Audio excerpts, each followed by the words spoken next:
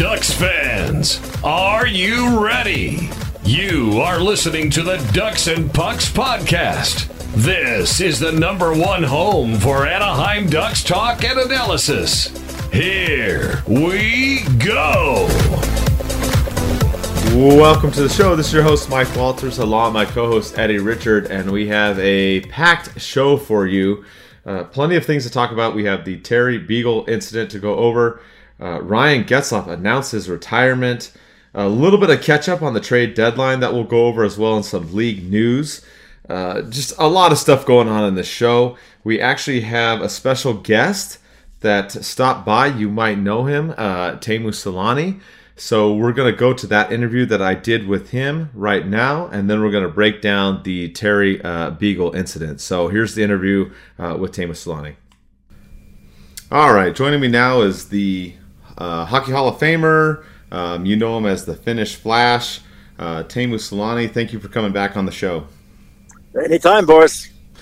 Okay, so last time we talked, we kind of did the 8 thoughts or 8 questions with Teemu, of course, number 8, right? So let's go into it. I guess, plenty of stuff to talk about with Terry. We have Getzlaf retiring this week, and then some stuff in Finland that you're involved in too that we'll kind of finish the interview with. But let's talk about what happened with Terry. Last week, the Ducks were up 5-0 against Arizona. They're looking to score again, and then you had Zegras getting cross-checked by Beagle, Terry getting involved in there, and then getting punched by Beagle.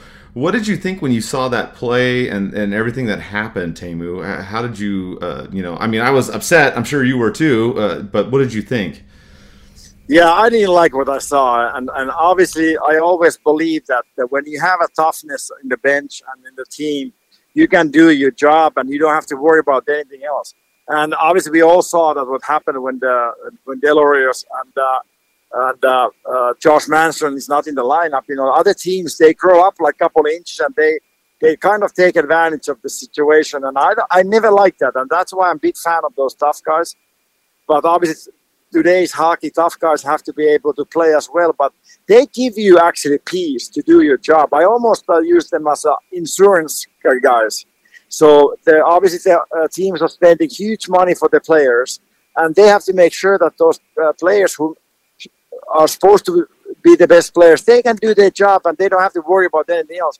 I didn't like what happened, and I don't want to get into it, what happened to Terry, but it would never happen if there's a toughness in the bench, and especially when that happened for our young guys, it should never happen.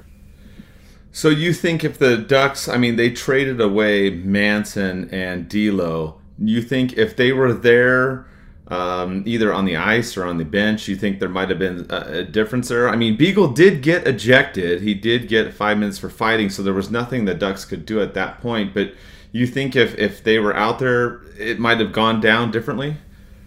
Absolutely. And I think there's no fear factor.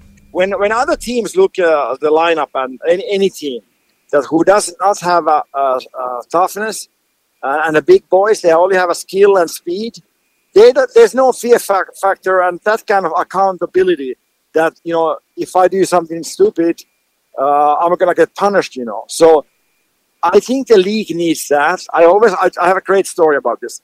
When I played for the Winnipeg, and Ty Domi was my teammate, and we are in Detroit. So I got a couple of cross-check in the neck in the power play, and Ty got so mad. He went to front of the Stevie Eisenman and said, "Stevie, one more time Selanne is going to get this hit, I'm going to come after you. I'm going to fucking knock you off. I don't care." So you tell these guys that, I give warning, and I will do this. I'm going to go after you. So all of a sudden, I can do my job. You can play hard, you can play fair and tough, but there's a line how much you can do. And if you cross the line, you will get punished, And that's what I don't see anymore. Obviously, the instigator rule has made that happen, that, the people can look after them, certain things, because you're going to get suspended. But the toughness That's only way how you can make sure that the guys can play hockey and not focus on anything else. That's a good point. I mean, and you brought it up in your tweet. You talked about, I'll quote it, you said, you don't like how these Duck stars get pushed around. We need a couple of Ty Domis here. Now you tagged him, and then joke is over. And, I kind of go back in time on this, Teemu. I look back in the day when you had Todd Ewan, God rest his soul. You had Stu Grimson and guys out there that did that. I mean, you felt like when stuff would happen that those guys would step in, and there was a sense of maybe a deterrence or something that if you're going to get out of line, then these guys are going to come in and maybe stop what could happen, or at least there would be some kind of, like you said, accountability for players trying to take advantage of skilled guys. Yeah, in the old days, everybody knew that. Like I said, there's a word called fear factor, and that what that means is that you are responsible about your actions on the ice. Today, you don't really have that anymore, so because people can't go after people anymore because you're gonna get suspended. But like you said, even our Stanley Cup team, we had a George Barros, we had a Brad May, we have a Sean Tortorella, we have a Pronger, we have a Travis Moe. We have a so tough team that we can play skill, speed, and toughness, and you can't beat that combination. And if you look Rangers this year, and they really want to go tough. And I talked with Pat Verbeek about this after, because I didn't want my tweet to look bad for him, because obviously he has been here a month or so, and he had to do. I think he did a great job to get those draft picks and everything. And it's hard, like when you don't know the team that well, but his team would never see this again. I guarantee it. He doesn't. His teams will never get manhandled like that, and that's a good sign. And that's why I'm so excited about that he's here, because he's going to do a great job. It's interesting you bring that up, because some people thought your tweet was aimed at Verbeek. Was that the case, or was it more just the situation that the Ducks need to have more quote-unquote tough guys or enforcers? Yeah, it was kind of only my opinion, and obviously it was very spontaneous. I was not thinking about that part, and then later I realized, what? I hope he doesn't think that it was shot on him. So I texted him and I talked with the Ducks, and I just tweeted that what I saw and how I felt. It was nothing against anybody else, It's just and they understand, and they agree. Obviously, I don't know anybody who could not agree with that. So we have so many great young players right now, and we're all excited about that. And we have to protect them. Yeah, I agree 100%. What did you think about what the league, I guess they didn't do? Kevin Bieksa was talking about this on Sportsnet, and they were saying how they can't really do supplemental discipline for excessive fighting. But there's also the question that Dan Wood, Steve Carroll brought up. What about having a hearing? There was no hearing on this. There was nothing from the league. What do you think about player safety as far as their role in this and what they could have done, if anything? Yeah, player safety job is the most difficult job, and there's every case is different, and you got to be very careful that what level, what kind of style, and what is their what you can do and what you can't do, and you have to be very consistent about your decisions. So, to be honest, my tweet and everything, and my point was not actually the Beagle and what happened, happened for who. It was more like about how this thing should work, So I know George Barros, he's a good friend of mine, and a lot of times I call him about, and sometimes he calls me and asks about, what do you think about this? So I know it's super hard job, and I would not like to be in his shoes, because it's a fine line, and there's never going to be people who's all going to be happy. There's always any decision you make. There's people who's going to be disappointed, but that's how it goes. But overall, I would be focusing all the dirty hits and all the things what we don't want in the league, and you're gonna get long, big suspensions. That's the only way how they're gonna learn. But what comes for the the best players protecting, then we have to do the things right. Yeah, I agree. I mean, the Department of Player Safety is a very difficult job. They have certain rules that they go by and certain things that they look at in there. So, I don't know what they could have done as far as excessive fighting, because that's not really a rule. I think that they could have had a hearing to look at it, but after that, I don't know how much more they could have done. I guess what's kind of interesting is there's been a bigger discussion about this. What do you think about fighting in the NHL? Do you think that should be illegal or changed somehow, or should they look at that and regulate it more? Because in this instance, Terry didn't drop his gloves, Beagle did. Terry wasn't a willing participant as far as fighting, in my opinion. So what do you think about that? You know what? Obviously, a lot of people are not going to like what I say right now, but I think that fighting is part of the game. I don't like the fights that it's you just fight because it's your job. Like, let's fight. There has to be some kind of reason to. I like when those fights would happen, like when somebody gets mad or somebody does something wrong. I think they're part of the hockey. We have a very unique game that we are able to fight. So I think it's part of the game. It's part of the culture. I don't think we have to be that never should be the biggest thing, but it is for sure part of the game, and it's very physical game, and there's a lot of more emotions, and people get mad and stuff. So I think it's part of the game, and it should be, but that's just me, No, I feel you. I know there's been a lot of discussion on this. I've been torn on this issue too. I mean, it's a big thing, but I'm with you. If the league, isn't gonna do anything, particularly with this incident, I mean, you almost have to have tough guys, and that's what Steve Carroll talked about. He said, you need to have 2 or 3 on your team. I kind of agree with that. I mean, unless something else changes, Teemu. Yeah, I think it gives peace for the players to play their game, and it's everybody loves those tough guys. Like all the tough guys who I was playing with, I have so much respect. They're all great guys, and they take a lot of pride to do their job well and make sure that we can play our game. And like I say again, anybody can play super hard against me and hit me hard, but you have to do the right way, When you start going over that certain line, that there's going to be, you have to answer the call, So, and of course, I understand that, the concussions and when the people get hurt, we don't want to see that.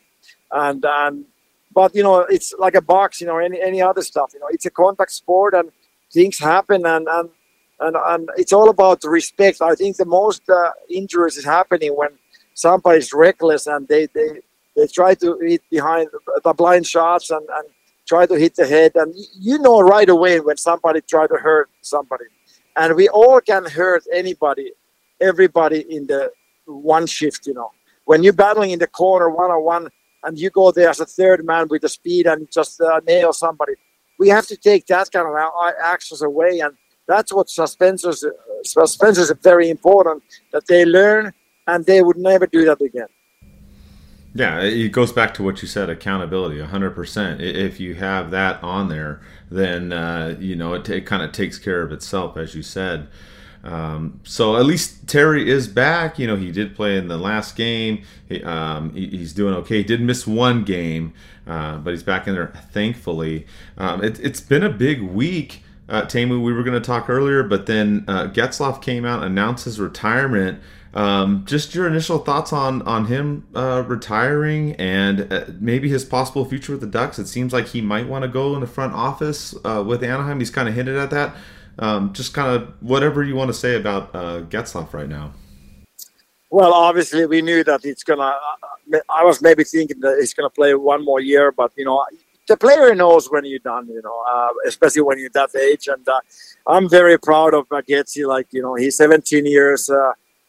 In the same organization, and what he has done for the Ducks organization and on the ice and off the ice, it's very, very remarkable. And he has a big heart, and he has been great teammates, great captain, and there's always a lot of respect for that guy. And he has won pretty much everything in hockey. And I was jokingly saying that he has won everything else, but not the Finnish national title. So, and I don't think he wants that, but But like he has been a winner, and yeah, it has been pleasure to be just a little part of that his journey, and for sure he's gonna work for the Ducks. Like I think maybe 1 year he's gonna just take it off and just recover for everything, and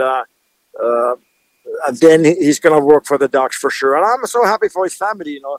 Not so many people knows how disciplined life it is when you're a professional athlete, and there's a lot of things that you can't do, even you like to do, and you have been very selfish with many ways. And now he can give that back to his family and spend time and do stuff that he was not able to do before. So I'm very excited for him.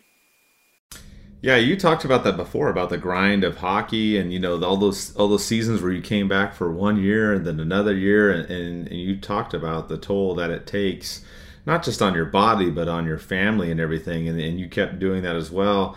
I mean, it's huge. Like you said, it's a big sacrifice.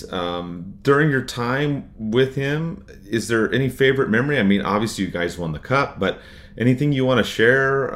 Any personal stories or anything that you enjoyed with him while you guys were teammates?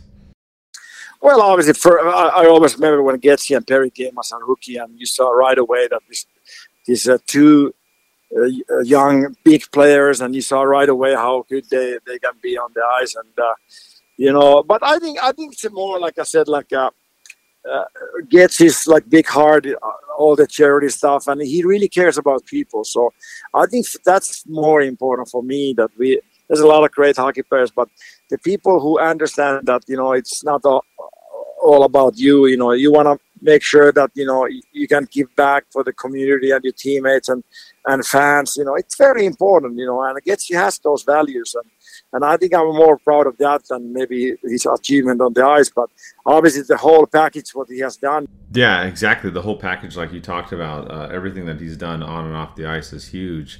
As what you've done as well. I guess I'll kind of end with this little segment too.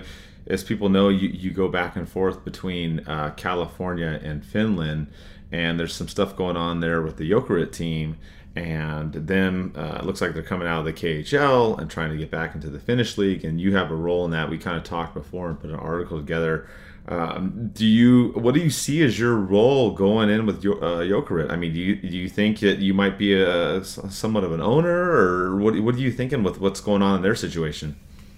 Okay, that's a good question. Obviously, Jokerit has been my team in Finland, and it has been. I was never very happy that when Jokerit went to the KHL, because I didn't really feel that it's the same organization or same team that I grew up. So. But obviously, it's a great league. Every time when I went to Finland, I went to watch the game, and it's a very high quality hockey, and it was fun to have that kind of level hockey in Finland. But still, I never felt that it was like that same team. But now, obviously, a little bit happening in Ukraine, and the KHL journey is over. I'm actually very excited about that the Jokerit is going to go back to the Finnish league. And obviously, there's a lot of moving parts. First of all, the league wants you to have own hockey rink, and which we don't have right now, because the previous Finnish owner sold that rink for the Russians as well. So they own that rink. So we need to get that back somehow. But, I'd like to be a part of the new coming journey for the Jokerit, and for sure that's not something what's everyday based, So I could be a part owner and ambassador and some kind of like president of hockey operations that I overlook and I help them. I'm there maybe 1 week, a month, or whatever, But I like to be a part of it. But like I said, nothing like coaching or GM, because I don't have enough time and passion for that kind of job. Yeah, and that kind of brings me, I guess, to the last question. I mean, a lot of people ask about your role with the Ducks. You were on the committee to help select Pat Verbeek. Is there a role for you with Anaheim somewhere in the future? I know you're enjoying retirement and all the things that you're doing, but would there be any type of a role you would do with the Ducks?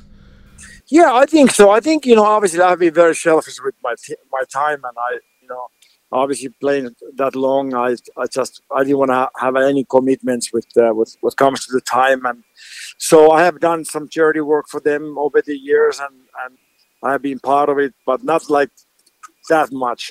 But I think right now, I think it's I'm ready to start doing a little more, be like advisor also, and ambassador for the between the fans and everything. So I think I don't know exactly what title that would be, but I think I'm ready to take the little step back to the Ducks organization and start working them and be a part of the family again more. No, and I know everybody will appreciate it, Teemu. I know I appreciate your time. I mean, you've been gracious, talking to me. You've been on the show a couple times and everything, and everywhere you go, everybody appreciates you and being the class act that you are. So thank you for just taking some time out of your day to talk about what's been going on with Anaheim and Finland as well. Hey, anytime. You guys are good guys, and it's fun to be a part of that show once in a while. Thank you. Thanks, guys. All right, and that was the interview with Teemu. Eddie, what do you think about this incident with Terry and Beagle? I mean, obviously, Teemu was upset about it. Almost all of the Ducks Nation family fans were upset. What did you think about this when this play happened? The Ducks were up 5-0, trying to score. You see Beagle cross-check Zegras. And then everything happened after that. What did you think about Teemu's comments and the whole incident? I think it expands more than just our Ducks fan base. Going on social media, a lot of the other fan bases that are neutral had an incident with what happened too. I get it. Someone comes up to you, you're going to defend yourself, but to take it that extreme when a guy's not fighting back, it just shows how much of a bitch and coward you are. I get the cross check. I'm not complaining about that. I would do the same thing if I was playing. I do the same thing playing my little shit beer league. I do. You touch my goalie, and I'm gonna go after you and whack you, and that's it. But that's not the issue. The issue was Terry going up and sticking up for his teammate. Terry had really no intention of fighting. It seemed like he wanted to go help his teammate out. Beagle just kind of accosted him, beats the crap out of him, throws a few shots when he's on the floor already. It's like, why would you even do that? Like, what kind of respectful man would you be to do that? I get it. You're defending yourself. Someone steps up to you. In the same situation, I do the same thing. But if I knew I was fighting someone way less to my skill level, my strength, and I was beating him to a pulp, he hits the floor, I'm not going to go and start crushing him and kind of just doing that extra. And I think a big thing of it, and I talked about trading players like Manson away, trading players like Delorier. I think Delorier trade was a big mistake on the Ducks' part. You leave them exposed and open for other players, especially these veteran has-beens that aren't scoring or not really contributing too much and playing on a shit team, to take shots and their frustration out on our top players. I get it. Beagle was kicked out of the game. There was not going to be any retaliation. We don't play the Coyotes again. But the thing is, and like Solani said too, if you can't go after him, you're going to go after their star players now. And they have to think about that. If I think we had Manson, I think we had Delorier on our lineup still, Beagle would have thought twice about really going after and beating the crap out of Terry like that. Because if he got kicked out of the game, then it leaves his other players that are the higher skilled players, the younger players that Arizona has, it leaves them open for Delorier or Manson to go over there and take retaliation because of what happened to Terry. I think this is a great example, too, and why we need the tough guys, why we need fighting into the game, why we need those grinding kind of players. I know a lot of the fan base complains and cries about Delorier not scoring 100,000 goals or whatnot, but you need that guy.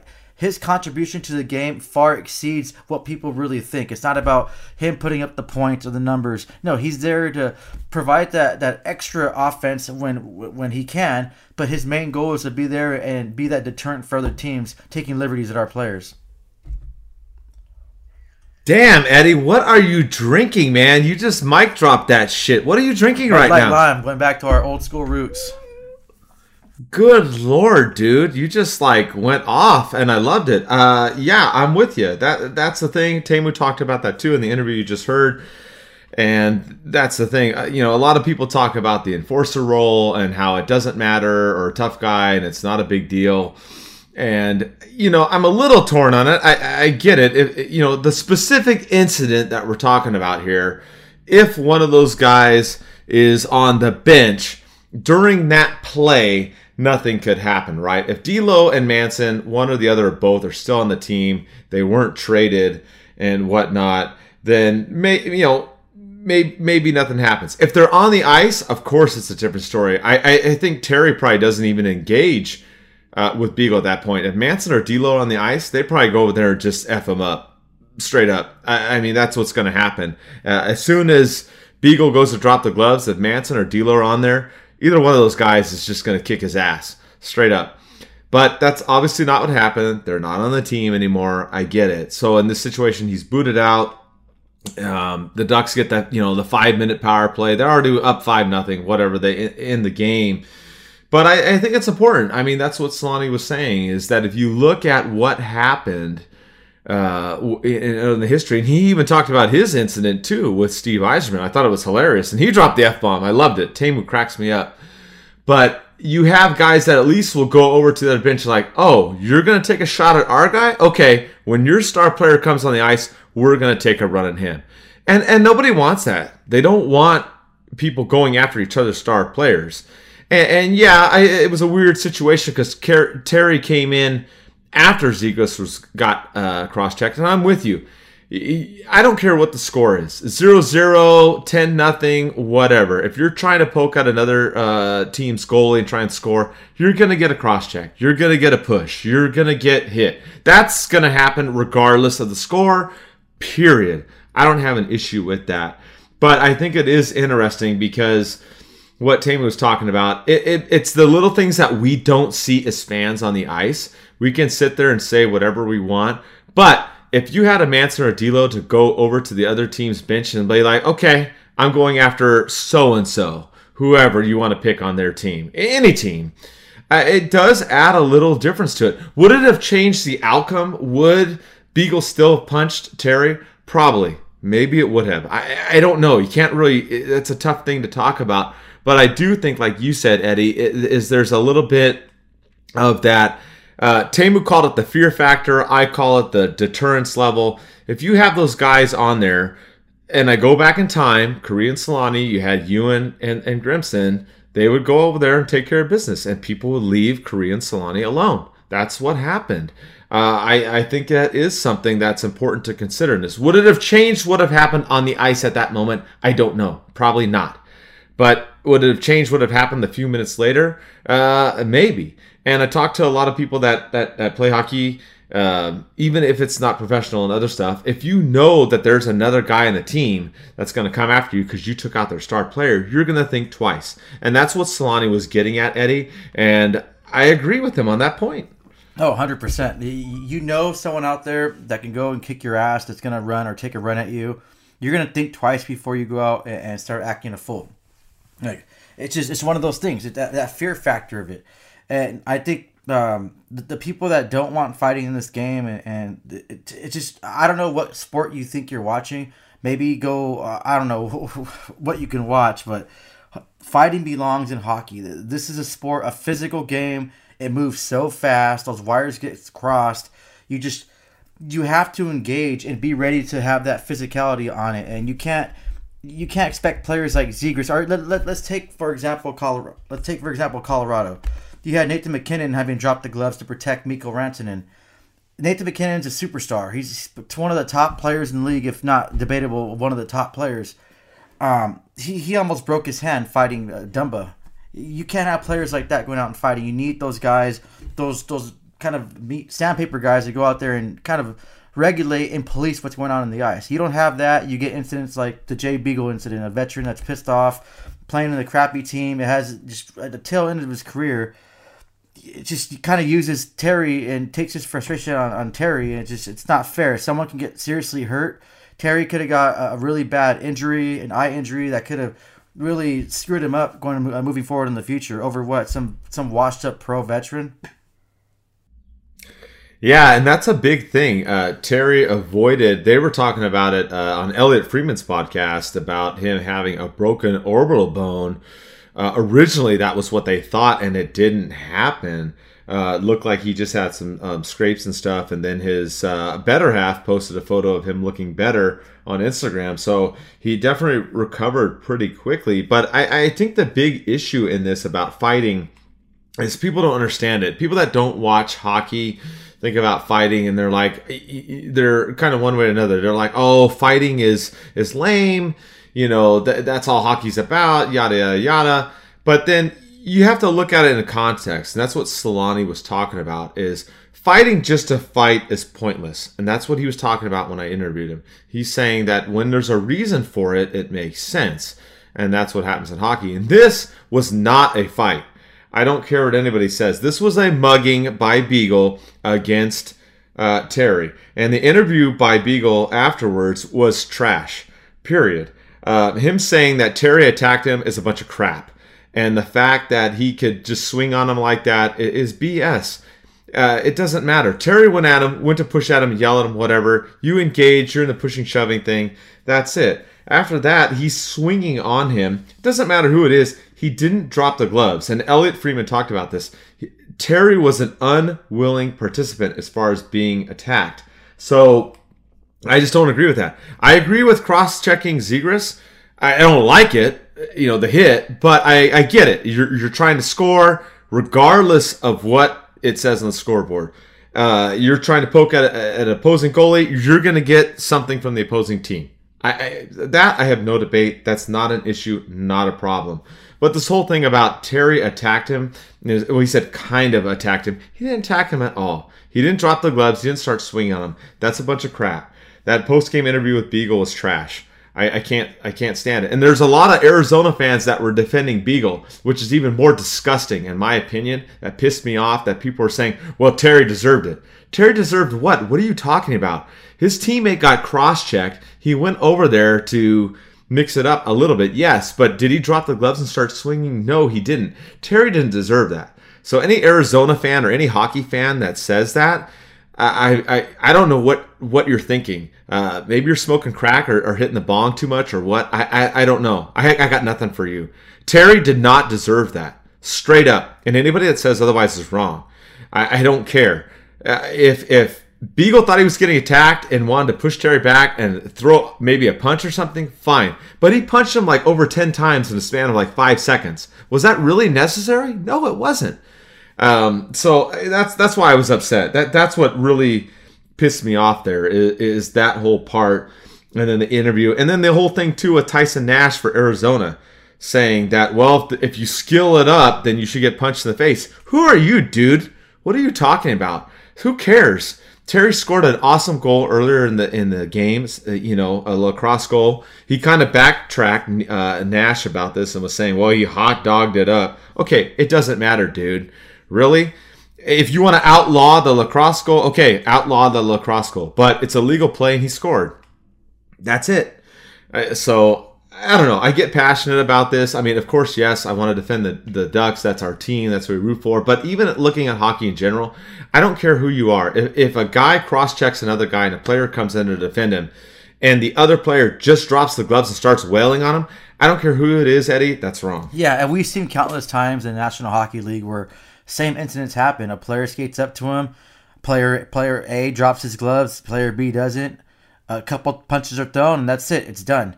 The refs and linesmen, they're usually so quick and to break up these fights, to jump in there before fights even happen. They were like nowhere to be found, just kind of taking their time for once. It was just unfortunate. The Arizona fans saying that Terry deserved it. You're a piece of shit. You're mad because your organization is failing about to move to Quebec.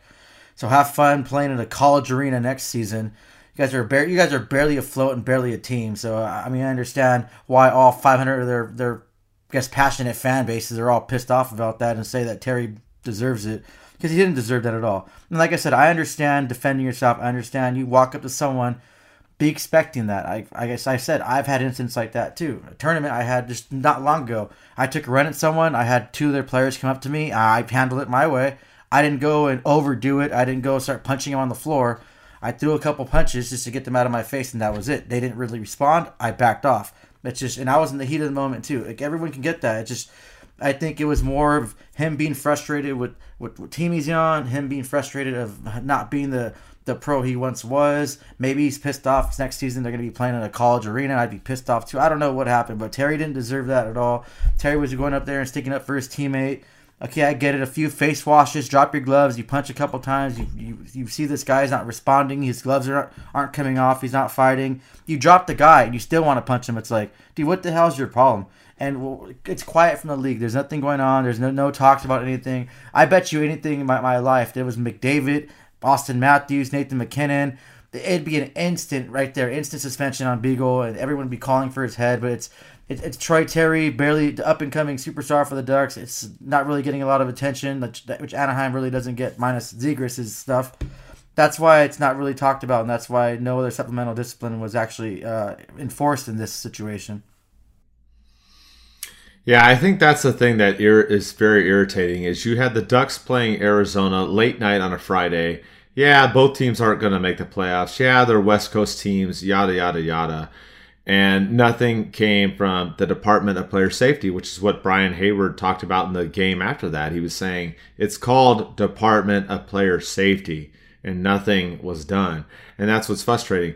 The fact that they didn't at least have a hearing and review this is what pisses me off. It's just ridiculous. Yeah, there's no excessive fighting, but we remember Raffi Torres. He got suspended for half a season for taking a headshot at Silfverberg. So you have here Beagle taking punches or headshots at Terry and nothing from the league. So the fact that they did zero is embarrassing. It is for the league. It's just disgusting. The fact that they didn't at least hold a hearing and review it, they did nothing. That's what it just bothers me so much. And to your point about the linesman, Eddie, I rewatched this several times. The linesmen are right there. One of them looked like he tried to put his arm in between them and kind of held back. And I get it, the linesmen don't want to get punched or whatever. But when you see another player just getting wailed on, how do you not just grab a hold of the guy throwing the punches and stop that? I did not like that. And I know what happened in a matter of 5-6 seconds. It was super quick, but the linesman should have intervened in there. I didn't like that at all. So that part frustrated me. Yeah, like I said too, so many times you go and see them jumping in, preventing two willing combatants to fight, but in an instant a guy's being accosted and just pretty much getting his ass just destroyed. You're just sitting there, just twiddling your thumbs, thinking about which bad call you're not going to call next. Like, I don't understand what was the mindset of them. I can't stand the officials. Man, I'm sorry to say I might sound like a dick, but when they get a puck to the leg or the chest and they go down like soccer players, I laugh and find it funny. That's just karma getting back at them because I think but the league softening up the game and the officials and how it's going, I think that's ruining hockey. So when they get hit, it's because they deserve it. Also, another thing we didn't talk about, Mike, was former Duck Nick Ritchie's his slap to the face on Kevin Shattenkirk with a stick. And he got a game for that. Like, you intentionally put your stick up and hit someone in the face with it, you only get one game. That's another questionable thing for me. Well, it's funny because the league reviewed that and they gave a penalty to Ritchie a suspension to Ritchie for one game. But they didn't look at the headshot to Carrick before that, right? Carrick got basically mugged at the blue line and nothing on that. And then he was out and then all this crap unfolded with Terry and Beagle. They went at him. I mean, if you're in the Department of Player Safety and we're so worried about concussions and headshots, what are we doing? So if they can't review the play now, which, like I said, Bieksa and Elliot Freeman kind of talked about this on their separate things. Okay, well, the league's got to make some changes.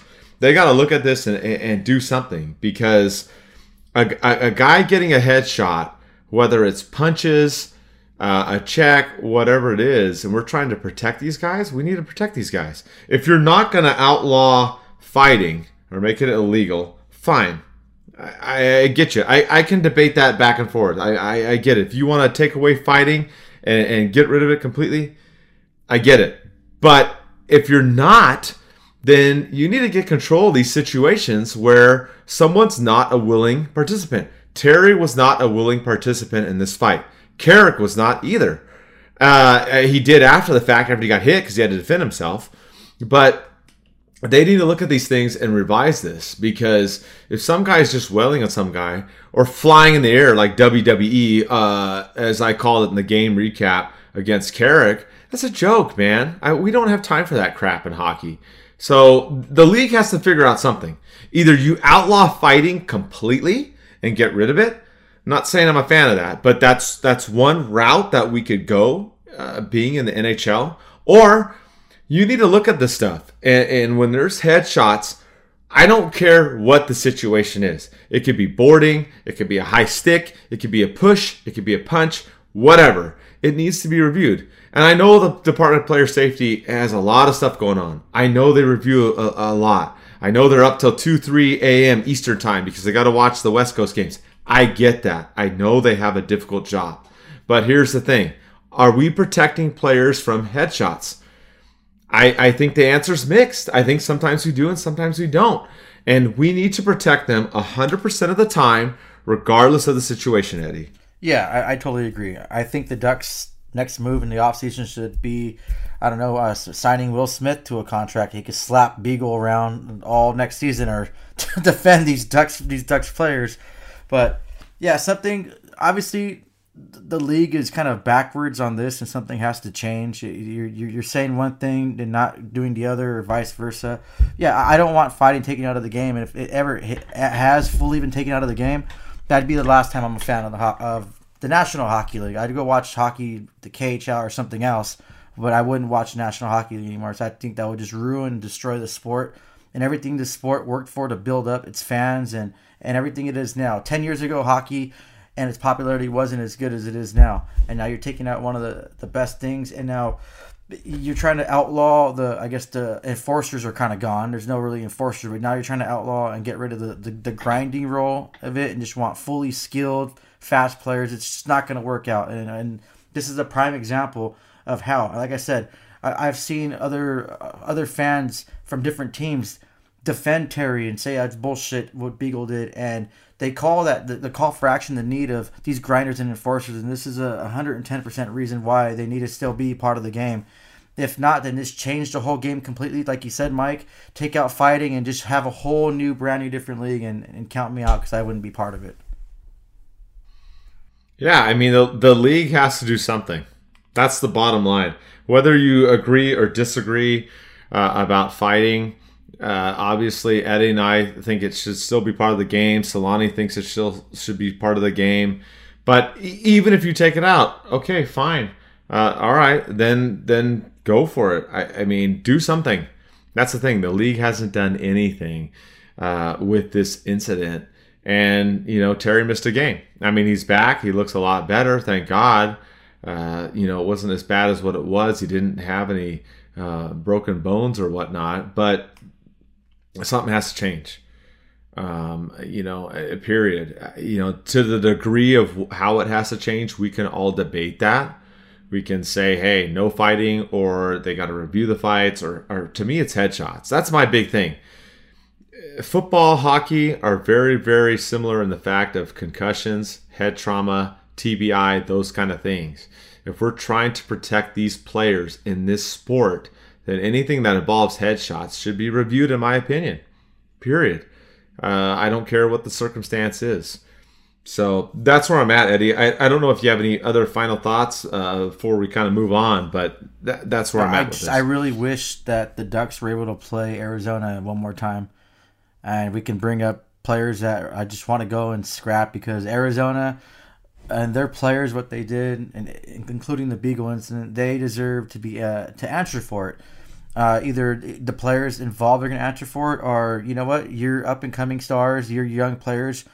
It's unfortunate, but hey, I'm all for eye for an eye. Payback's going to be a bitch in karma. So I hope the next time these teams face each other next season, that it's just going to, they have to answer the call. There's no way. If Beagle's still on Arizona, he's going to have to answer the call. If he's not willing to do it, then so be it. Then go after one of the other guys. I know that sounds really bad, but it's just an incident like this, and having Terry get his ass pummeled and assaulted like he did is unacceptable. We all remember the incident with Hathaway when he spat on Branson. Look what happened after that. It was a big thing. Each guy got back in the next game. They both dropped the gloves. They scrapped, and it was done. We don't talk about it really anymore. It's not like, oh, it's still lingering. No, they took it. Something that happened on the ice. Hathaway, I'm pretty sure he'd regret doing that because you're an idiot. Even though he talked about spit just accidentally came out of his mouth. He went on the ice, answered the call. They both dropped the gloves. They fought, and what was done is done. It's just they play against each other again. It's not going to be just, oh, remember this. No, they had their issues. They're men. You men go out there like boys will be boys. You go and fight, and then you're okay. It just you win or lose. At least you had the balls enough to drop the gloves and fight one another. So I don't know. I'm looking forward to seeing how the Ducks respond to Arizona come next season because it's not going to be forgotten at all. Well, another interesting thing, too, is Minnesota plays Arizona. D'Lo is on Minnesota. I know you hate Minnesota, but D'Lo's on there. I kind of wonder what's going to happen if D'Lo's going to do anything. Maybe he won't, but I kind of want to tune in and watch that game, Eddie, because if D'Lo lays the smackdown on Arizona, oh my God, dude, I think I'm going to lose my mind. Or if he goes after Beagle, that's going to be a good. I'm pretty sure he's close with these Ducks players. So seeing a former teammate and I'm pretty sure a friend getting that what he didn't deserve, it's gonna just cross his mind. So it's gonna be interesting to see. I hope he goes. I hope they drop the gloves, him and Beagle, and if they do, part of it's gonna be because of Anaheim, and that'll be great to see. And hopefully that be foreshadowing for Deslauriers to come back to Anaheim. Yeah, I wanted to talk about that too. I'll hold it till a little bit later in the show. We're gonna kind of catch up on the trade deadline stuff. We did that live show, and there's a little bit of stuff on there, so I'll hold off my comments on that. We'll get to that a little bit later in the show. I did want to tell you that we are part of the Old City Sports Network, and we have some sponsors as well. We have Body Check Wellness, check CHEK. Use the discount code OCS, all capital letters, for a discount. So check in on that. We're happy to be part of them.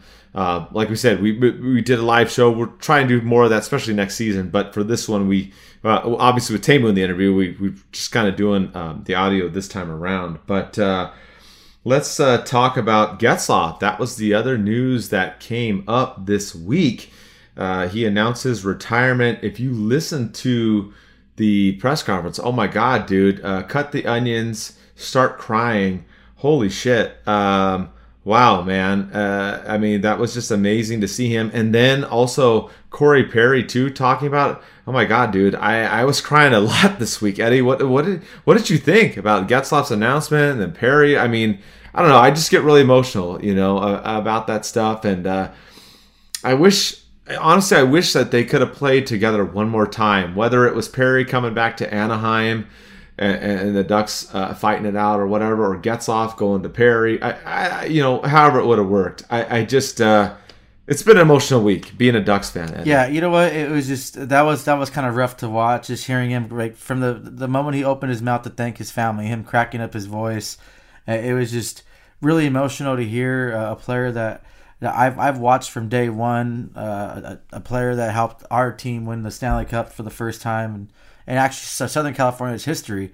It was just, wow. I thought I could have sworn, or I could have put money on that him having one more year, or doing what Niedermeyer and Solani did, taking half the season off, and then coming back, come January or something like that. But I guess these players know when the right time is to go, and they know, like I said, every person has one last game in them, and I think Getzlaf knew that his last game was coming up, and it's going to come up pretty soon, the next few weeks. I can't thank him enough for everything he's done for this organization.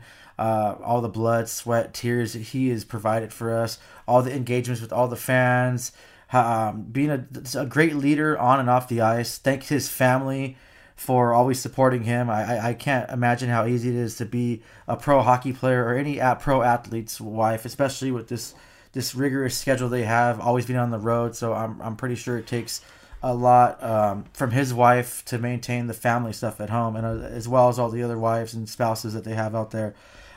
It came to a shock to me. Everything was just, wow, I couldn't believe it. But I did like to seeing the Kings right away post something when the Ducks posted his retirement, thanking Getzlaf and wishing him all the best. I wouldn't be surprised if Getzlaf's last game at Staple or Crypto Arena now, that the Kings do a special ceremony like they did for Solani. I just, Wow, what a run he's done. He's prideful and committed to playing on one team, and he did that. He's Mr. Duck.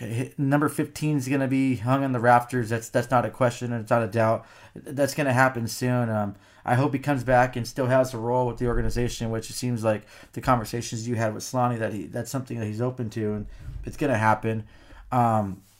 Well, I just, like you said, like cutting onions. Unfortunately, I shouldn't have listened to the damn interview when I was at work because that didn't really help anything. I'm crying because I have to be at work now. I'm crying because I'm listening to Getzlaf. And then hearing Perry's comment too. Yeah, Mike, I really wish these two players, these best friends, could have played that one last game together. But you know what? It is what it is. This is a game. This is a business. So things happen. And I was thinking about too. Like the friendships that Getzlaf and Perry had, I'm grateful, and I'm gonna always 100% say this. I'm grateful for your friendship, Mike. I'm grateful for all the friends I've met on Twitter, on Facebook, and met through Ducks and Pucks, met through hockey. Like I wouldn't have had this close bonds and friendships, even with people I've never even met on Twitter. It's amazing, and I can't be thankful enough that I have lots of friends everywhere, and that people that really care. I posted a link to my girlfriend's daughter having a fundraiser for her school for some heart thing, and posted on Twitter. I had a few people, even people I've never met, go and donate that because of just that friendship and bond I have, and that's all because of hockey. And it's just hearing Getzlaf friendship with Perry and vice versa, that just brought up those feelings of all the friendships that I had too. So it's just like, man, it's just great to see. I wish Getzlaf nothing but the best, and I hope he has the best after hockey experience he can have. Yeah, I mean, like you said, I look at Perry and Getzlaf, and it's like you said, them being together, being teammates, and all the things that they have done together. It's amazing, and you're right. All the stuff that with everybody that we met through all the social media, Twitter, Facebook. I mean, even Teemu. I mean, I one time happened to meet him and just talk to him and ask him about coming on the show. And I did have a couple of drinks, I'm not going to lie, because I was nervous. And he decided to come on the show. And it's been great. I've gone to some of the Getzlaf golf tournaments that he does for the Kier Duchesne, which is huge. Getzlaf is really, really big on the community. Been very, very fortunate these last, it's 8 or 9 years now of all the stuff. I mean, you and I met too through doing this. Just something that I decided to come up with and work out. So it's huge to think about that. And yeah, with Getzlaf, the impact that he's done on this team, being the team captain for so many years, the things that he does on and off the ice, they talk about his leadership role and how he cares about everybody. You saw that thing in Elliot Freeman's article about how he would check on players on intermission if they got hurt. You had Ali Lozoff talking about her situation with her family and how Getzlaf, when he was on the road, went and visited her family with the situation they had. I mean, there's just so many good things about Getzlaf. I'm just bummed. I really wanted him to go at least another season. I was hoping for that. I thought maybe he could try and get a cup even with another team. I wouldn't have been upset with that. Loyalty is a big issue with him. It's huge that he was with the Ducks from the beginning to the end. We don't see that as much anymore. We don't see players sticking it out with one team. As you mentioned, Eddie, it's a business. That's why I don't get upset at that. But at the same time, I got mad respect for Getzlaf being on the Ducks the whole time and sticking it out. Like I said, one more season would have been fantastic. But I'm really excited, and I'm really curious to see what he's going to do next. Oh yeah, same here. It's going to be with the Ducks. Maybe take some time off for himself to spend with his family and have that route. Or who knows? Maybe he just wants to jump right back into it and just have like a normal schedule and be part of the organization and help the Ducks still, and kind of just mold the team and help them doing whatever. So it's going to be really interesting to see what he does. But he's still going to be a Duck. He's still going to be part of the organization. So that's going to be fun to see. I did want to talk about, and I want to ask you because I'm throwing this question just on the spot. So I'll answer it first, but then I'll give you time to think about it, Mike. But Brewski on Instagram asked us our favorite Getzlaf memory. I think my favorite one would be when I first, actually the second time meeting him, we were at the Westminster Ice thing for the holiday skate. They had a little toy drive, and just meeting him, he was just really cool. It was really cool because the picture I took with them and the when I was there, they actually posted it on the Anaheim Ice when it was called Anaheim Ice, their website and stuff like that. So that was pretty awesome. But it was just the experience and me just kind of chatting with him for a little bit about hockey, and just him just not treating me just like a fan, but just treating me just like a person of interest of the same sport that he likes. I'm talking about hockey. I'm talking about Southern California hockey, not just Ducks hockey. It was just pleasant, just having a nice conversation about hockey. With me, I love hockey. I live and breathe this. I know a bunch of useless facts about a bunch of different teams, not just the Ducks. So being able to talk to someone that shares that same experience, that can talk about other teams too, it was just fun. He gave me an autograph. He let me take a picture with them, and I'm actually looking at that Anaheim Ducks hat signed by Getzlaf as we speak right now. So that's what made me think about like one of my favorite memories from him. Yeah, mine's a little different because it had nothing to do with anything with him playing or anything like that. It's kind of funny. So as some of you might know, I have a good buddy. His name is Eric Miles. He runs this entertainment company, and we go to the Getzlaf Shootout. We've done that for a couple of years with it, raise money for Cure Duchenne and whatnot. And one year, it was a couple of years ago, we were on the 18th hole where we like co-sponsor it and whatnot. And Eric has this funny thing where he has a thing called Monster Golf, where he has these really huge like golf balls, like 100 times the size of that, and you shoot them into this net. And the guys come around and they do that before they tee off. So one year, and I actually have video of this, Getzlaf decides to use that for his 18th hole, the big ass Monster Golf balls. It's hilarious. So he tees off with it, and Eric and I are like laughing. We're like, okay, it's funny. We think he's gonna go hit the regular golf. No, he uses the big golf ball, the Monster Golf ball, the entire 18th hole. He even hits it in the water and chips it out of the water. I mean, it was just the funniest thing ever. We couldn't believe it that he actually took that big ass golf ball and played the entire 18th hole with it. I was just laughing my ass off. I was like, oh my God, this is crazy. But yeah, for me, that it's just something outside of hockey and all. It was just something separate about it, and just cracked me up. I mean, on the ice, of course, winning the Stanley Cup in 2007 was huge. That was a big thing, obviously. But we're going to have another moment, too, because Eddie and I are going to be at that final game, in Anaheim that on the 24th. That's going to be his final game, period. That's what the Ducks said. So one more moment left for us, Eddie. Yeah, so that's going to be fun to see, be there. I'm going to try to hold my emotions because it's like, man, I remember when watching Solani's final game. It was that playoff, the exit playoff round against the freaking Kings. That was really hard to see. And I got really emotional that day. Obviously, alcohol played a factor into that. But a player that I grew up just idolizing, a player that I met on numerous occasions that just was always just nothing but perfect. I don't think anyone in the world can actually dislike Solani at all. So it's going to be different come next season, not seeing Getzlaf on the ice for the Ducks, not seeing him wearing that C for the Ducks.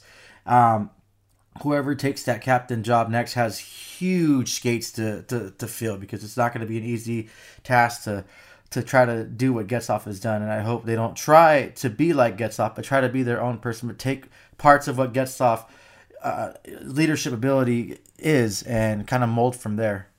Yeah, we had a lot of fan questions about the captain, after Getzlaf. We had Adam T-Town, big fan favorite. Thank you for all the questions he asked. Who will be the next captain? We had D5 Freak, same thing, ask about it. DKMIM988, same thing. Who's going to be the captain of Getzlaf? And Nick Beckham 123. It's tough, man. I mean, I think there's some things that the Ducks are going to do in the offseason, but what do you think, Eddie? I think Fowler and Henrique are kind of up there. Is there anybody else that you think that would take over the team as the captain? Oh, that's a really hard question. That's a question that I've been thinking about since I've seen people post it. It's not an easy response. You can't. I know some people think it's Terry Zegras. I am not a fan of kind of just throwing the captaincy to the younger players. I'm also not a fan of teams just not naming a captain and having 3 alternates. I think you should have a leader sustain in that role and kind of just help be that leader for the Ducks. I think it'd be Cam Fowler would be a good addition to that. He's been he lived and kind of helped out by Scott Niedermayer, and that was another great captain of the Devils and the Ducks. So I think that would be a good choice. If not, like you said, Henrique would be a good choice to be a leader. He knows how to overcome adversity. We saw him get waived. A player getting waived, pretty much a team's telling you they don't really care if someone takes you for free. So I think he'd be another one. Yeah, I'm not sure. I think I like Terry's game. I like where he's going, but I like his trajectory is going up, and he's becoming that superstar. I wouldn't want that added responsibility on him and being the captain to kind of just take away from his development. Zegras, the same thing. I know Zegras is the future of this team. He's the future captain. He's so electric. I don't feel that it's right for teams to just give it the captaincy to a player that just is just their future superstar and franchise player. I know that the Colorado Avalanche did it, and they're one of those outlier teams that did it with Gabriel Landeskog. I didn't like that either, but he's become a really great leader for their organization. But if I had my pick, I'd either go with Fowler, I'd go with Henrique, or I know this is kind of out of the ordinary and it didn't work before when Vancouver did it, but I'd name either John Gibson captain too. I know he's been on the team for long. I'm sure he has a voice on that team. He sees the game differently as being a goalie. Yeah, I'm not saying go and put a C in his jersey or on his helmet like Luongo did, but I think that'd be another candidate. I know it's not tradition, it's kind of out there, but I can't see another leader like those three being for the Ducks. And like I said, it's going to take huge shoes to fill what Getzlaf has done. Yeah, I think that's one thing we can agree on. Whether you like Henrique or Fowler, or like you said, maybe Gibson, huge skates to fill with Ryan Getzlaf for sure. I mean, it's gonna be crazy. I think some of the other couple of memories I just want to touch on before we get into some other things was the comeback on Catella when he started getting that going. We had some of the responses on Facebook about that. Some people talked about how they just like watching him play. I had Trevor Betts here talk about Thornton and Getzlaf fighting in the 2009 playoff series. That was pretty epic. Also seeing his 1,000th point, Eddie and I, we saw that against Washington earlier this season. That was a pretty cool moment, Eddie. Oh yeah, that was. It seems like the last few games I went with you, there was always a significant moment. So that was actually pretty cool, and that's something that I will never ever forget is seeing that 1,000 point. So that's always burnt to my memory. Mike, thank you again for that. I probably wouldn't have been there if it weren't for you. Yeah, that one was a big one. We saw Ryan Miller's last game, right, at the end of the season. That was huge. You and I will be together for Getzlaf's last game. Like you said, a lot of good memories. Like I said, I really hope that he would go one more time next season, whether it was at the Ducks or not. But, I mean, he's got to do what he's got to do. So, it's going to be awesome. And like you said, we'll see 15 up in the rafters for sure. So, been a crazy week or so with the Ducks. We're going to go a little bit more into the trade deadline. We did a live show if you missed that. I know you guys like that. We're going to try and do more of that next season. So I'll tell you that this section will be sponsored by Z-Stack. Check it out, Z-Stack for life. Put in my name, M-I-K-E, and you'll get a discount, Mike, there. So we did, on our last show, we went live. We talked about the trade deadline. Just kind of recap a little bit what's going on there. And then we've got tons of fan questions from you guys, which we'll go into as well. We had Manson going to Colorado, Lindholm and Kieran going to Boston, Raquel to Pittsburgh, and D'Lo to Minnesota. And then we'll kind of update, you already know about the Dadonov trade that did not happen. But what did you think? There's a big concern now, Eddie. Okay, so Getzlaf's retiring. That's another spot in the lineup to fill. And then you've had all these trades that happened during the trade deadline. What do you think about the team and the direction where they're going to go? I mean, I like the trade deadline, except for the D'Lo trade. We talked about that, but what do you think about the team and where they're going come the summertime? I think they're just going to rock with the rebuild. They're going to take one more season to kind of give these younger players some more experience playing wise, bring up some other younger players that can possibly fill in some different roles and gaps for the Ducks and see what else they have and give them the experience. Like I said, I always told everyone that I saw this team being able to compete again in a couple years. So after next season, that'll be that second year, and that following third season we'll be like ready. Let's go, let's rock and roll. Let's go with this team. You know what, Mike? It was fun too. It's the people that haven't seen it yet, we did a actual live show when on video, so you're gonna see both of us. I checked out the video. I looked all tired. I'm like, it looks like I'm zoning out, but I'm like over here like reading different things. But that's something that was really fun. I suggest fans go and check that out on the YouTube page. Go check it out. We have the links posted on Ducks and Pucks everywhere. You can check out our live show, giving pretty much our analysis on trade deadline day as it's going on. I like all the trades. I mean, I don't like the D'Lo one, but a third-round pick for Deslauriers is pretty good. It sucks he went to Minnesota, but hopefully he comes back. But yeah, we still got assets, and our GM did exactly what he was going to say. He didn't blow smoke up our ass. He didn't just show us a magic trick. He didn't act like one of those politicians and promise one thing and not deliver. He said he did what he was going to do, and he got us some hell of a returns on a lot of players. The Manson to Colorado, we got a defensive prospect that a lot of the Colorado fans did not want to lose, but there's so many good defenders on Colorado right now. It's just he was going to fall down that depth chart, wasn't going to get that opportunity he would have gotten elsewhere. And also getting a second-round pick, you can't go wrong. The Lindholm thing was a huge return, a huge pick. A huge return for that. I'm glad we ended up getting it. I was surprised, though. Like we mentioned before on shows that his agent said he wanted to test free agency out and see what's that about. Within, an hour or so after being traded to Boston, he signs that 8-year, $6.5 million contract, I believe it was. So that was kind of... I was kind of interesting to see. I think it was a good contract. The term's a little long, but I think something the Ducks could have done. But I think they really want to just make this team something different, and they want to just go and do something else with this team. The Raquel trade was a good one. We got a lot for him. So other than that, we had that Vegas one we'll talk about right now. But I think the Ducks, I think they hit it out of the park with this trade deadline. This is one of the best trade deadlines the Ducks had in a very long time. We got assets, we got returns for players that you can't gamble on them returning or not. Because if we lost all these players, especially Lindholm, and didn't get anything in return, that's a move that should get you fired. I don't care if you just started as a GM, but I'm glad that he came up there. He did what he was going to do. He's committed to this rebuild. And like I said before, this team was going to hit reality, and they were going to play. You couldn't sustain what they did in the first half of the game. So it's like fans that are mad saying the Ducks are just trash now. No, it's just that was all part of the plan. It wasn't part of their plan. They're not intentionally tanking, but it's just this schedule is big. This schedule is 82 games. This team couldn't hold that. Not with the roster they had.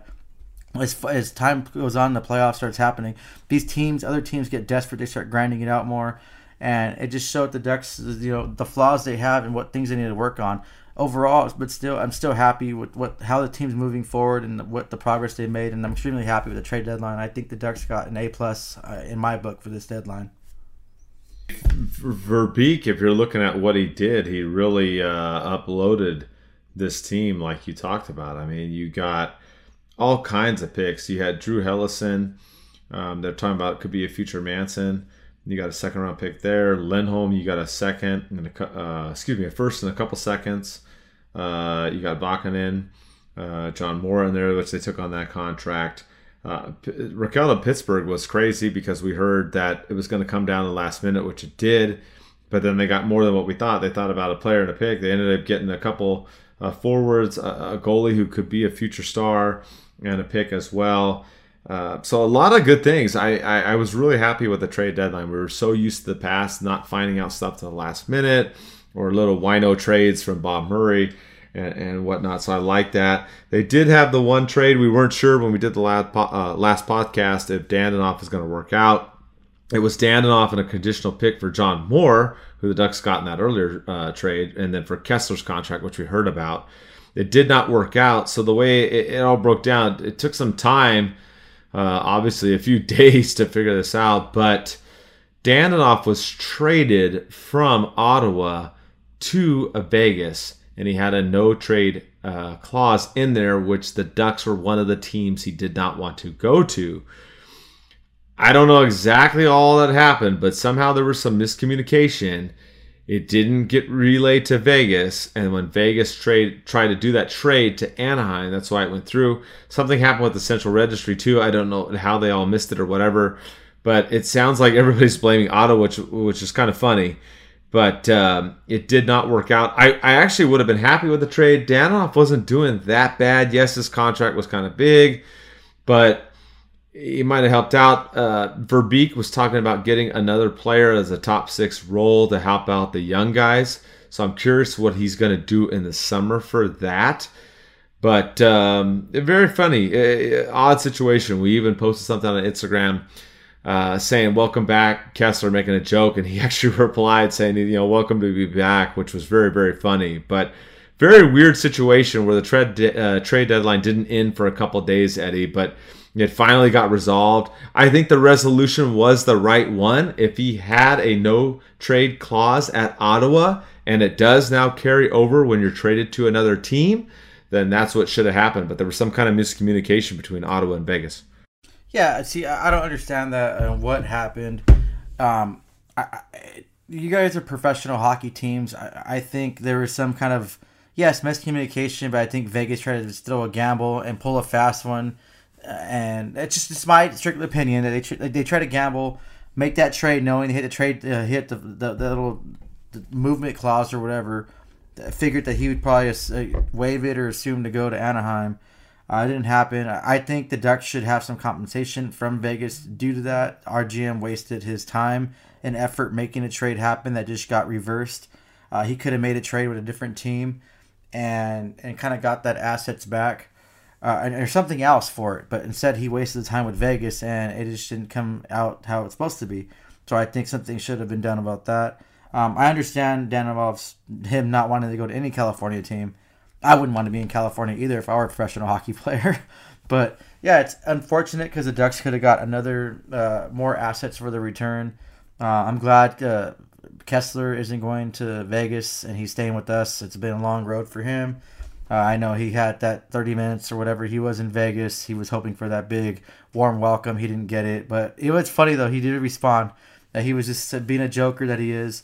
Yeah, it's one of those things I'm still irritated with, that the Ducks wasted their time making that trade when nothing really happened, when we could have done something else. Yeah, it is frustrating because it ended up being nothing. It could have been something else that the Ducks could have done. But overall, I'm still happy with the trade deadline. I think Verbeek did miles ahead of what Bob Murray would have done. So it all did work out. But I'm with you. It's kind of frustrating to make that trade, then not get an answer for a couple of days, and then find out it didn't work out. So. But overall, that I like what the Ducks are doing. It kind of leads us to some of these fan questions too that people are asking about. With the Ducks next season, with the lineup. A lot of you guys are concerned about the lineup. What's going to happen next season?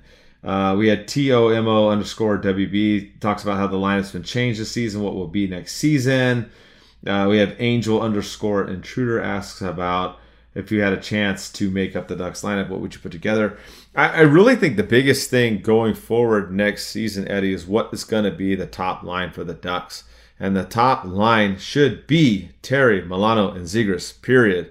I don't think that should be a debate. Those guys should be together. Stop throwing Grant in there.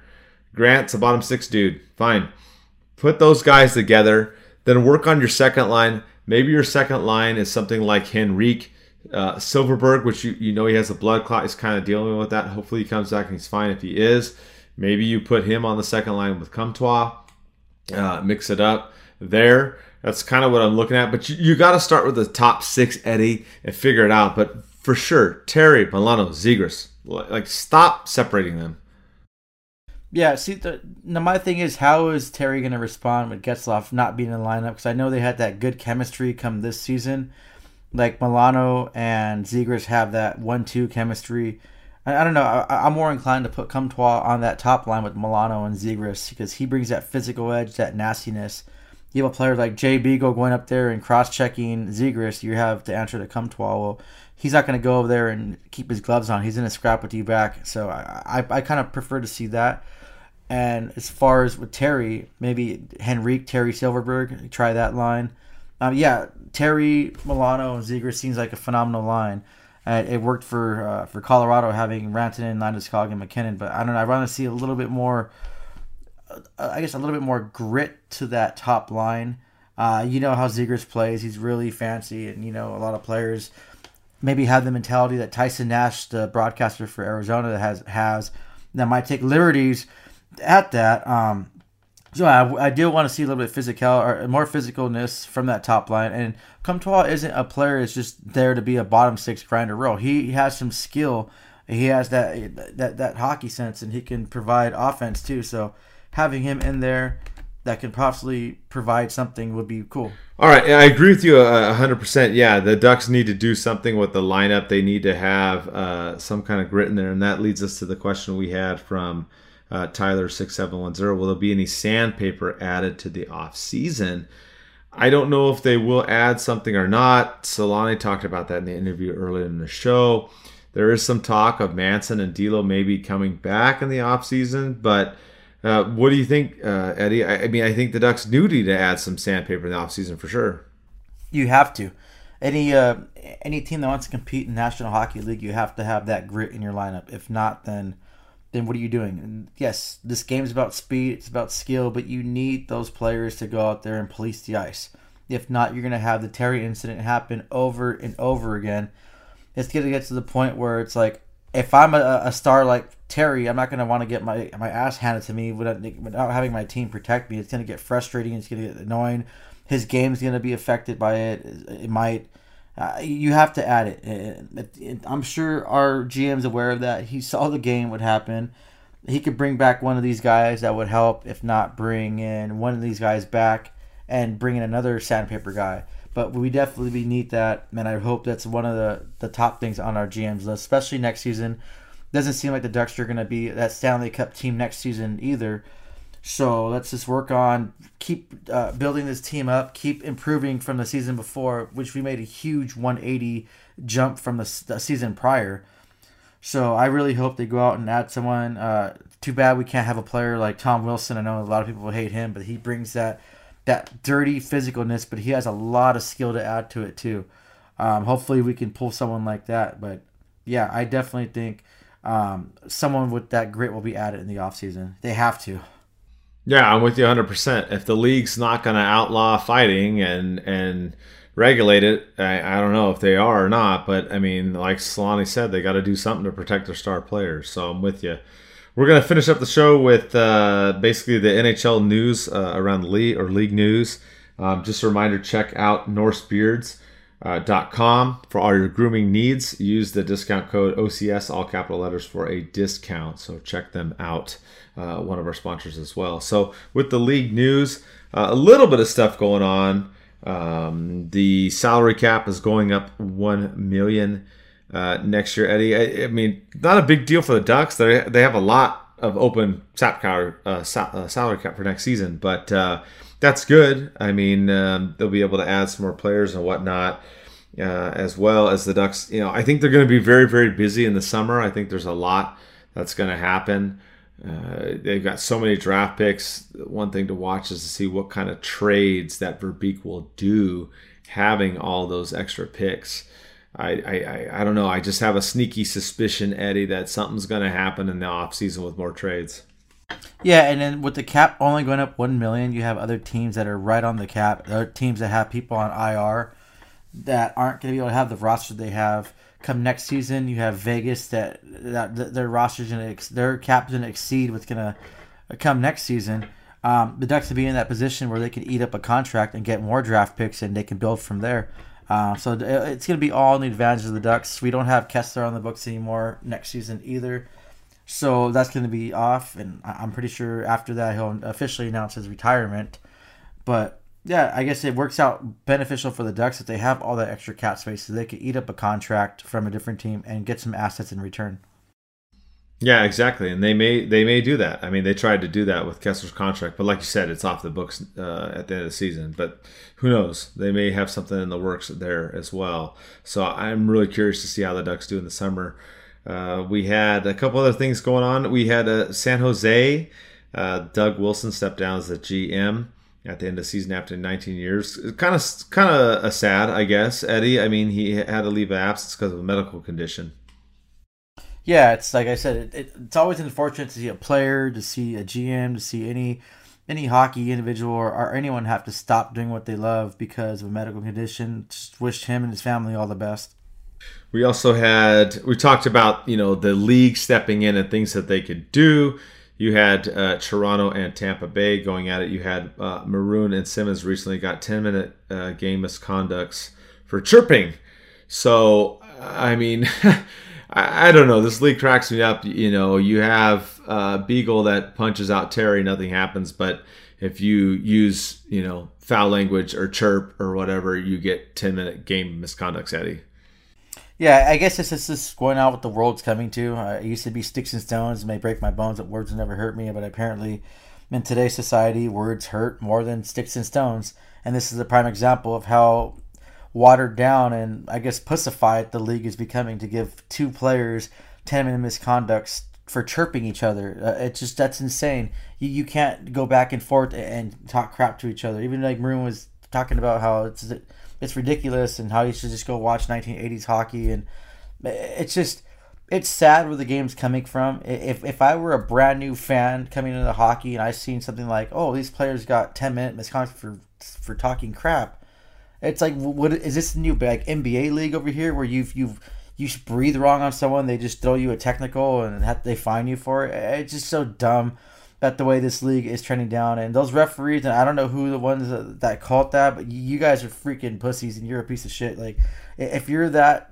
really hurt over words, and you're in the wrong business, you're in the wrong sport. Go, I don't know what the softest sport in the league are. Not, so the softest thing in the league is cotton. They should just go lay on a room of cotton and just be there by themselves, because that was the most stupid and disgusting thing I've seen the National Hockey League do, is give guys 10 minutes misconduct for chirping. I don't care what was said. It's two guys going at it, chirping each other. Two guys that are willing to drop the gloves and go at it with each other. That have they're not shy from doing that at all. Those two people, Maroon and Wayne Simmons, are pretty much the top grinders and top kind of scrappers ever in hockey. Especially Wayne Simmons has been around for a while. Everyone remembers him from the Kings. It's just so dumb how this league is doing that, and just seeing that 10-minute misconduct for that, it's so stupid. Yeah, you can't talk trash to each other, but you can punch the lights out of somebody. Well, look at Evander Kane. You can apparently abuse your wife and nothing happens to you, but hey, what do I know? Yeah, I know. That's the thing. I love hockey. I love the NHL, but man, the league's got some work that needs to be addressed for sure, Eddie, 100%. A couple other things around the league. You had Marian Hossa. He signed a one-day contract with the Blackhawks, another team that needs to kind of police themselves. But anyways, he will retire as number 81 with the team, Eddie. Yeah, that was good for him. He had a huge career, 3-time Cup winner, 1,309 games played, 1,134 points.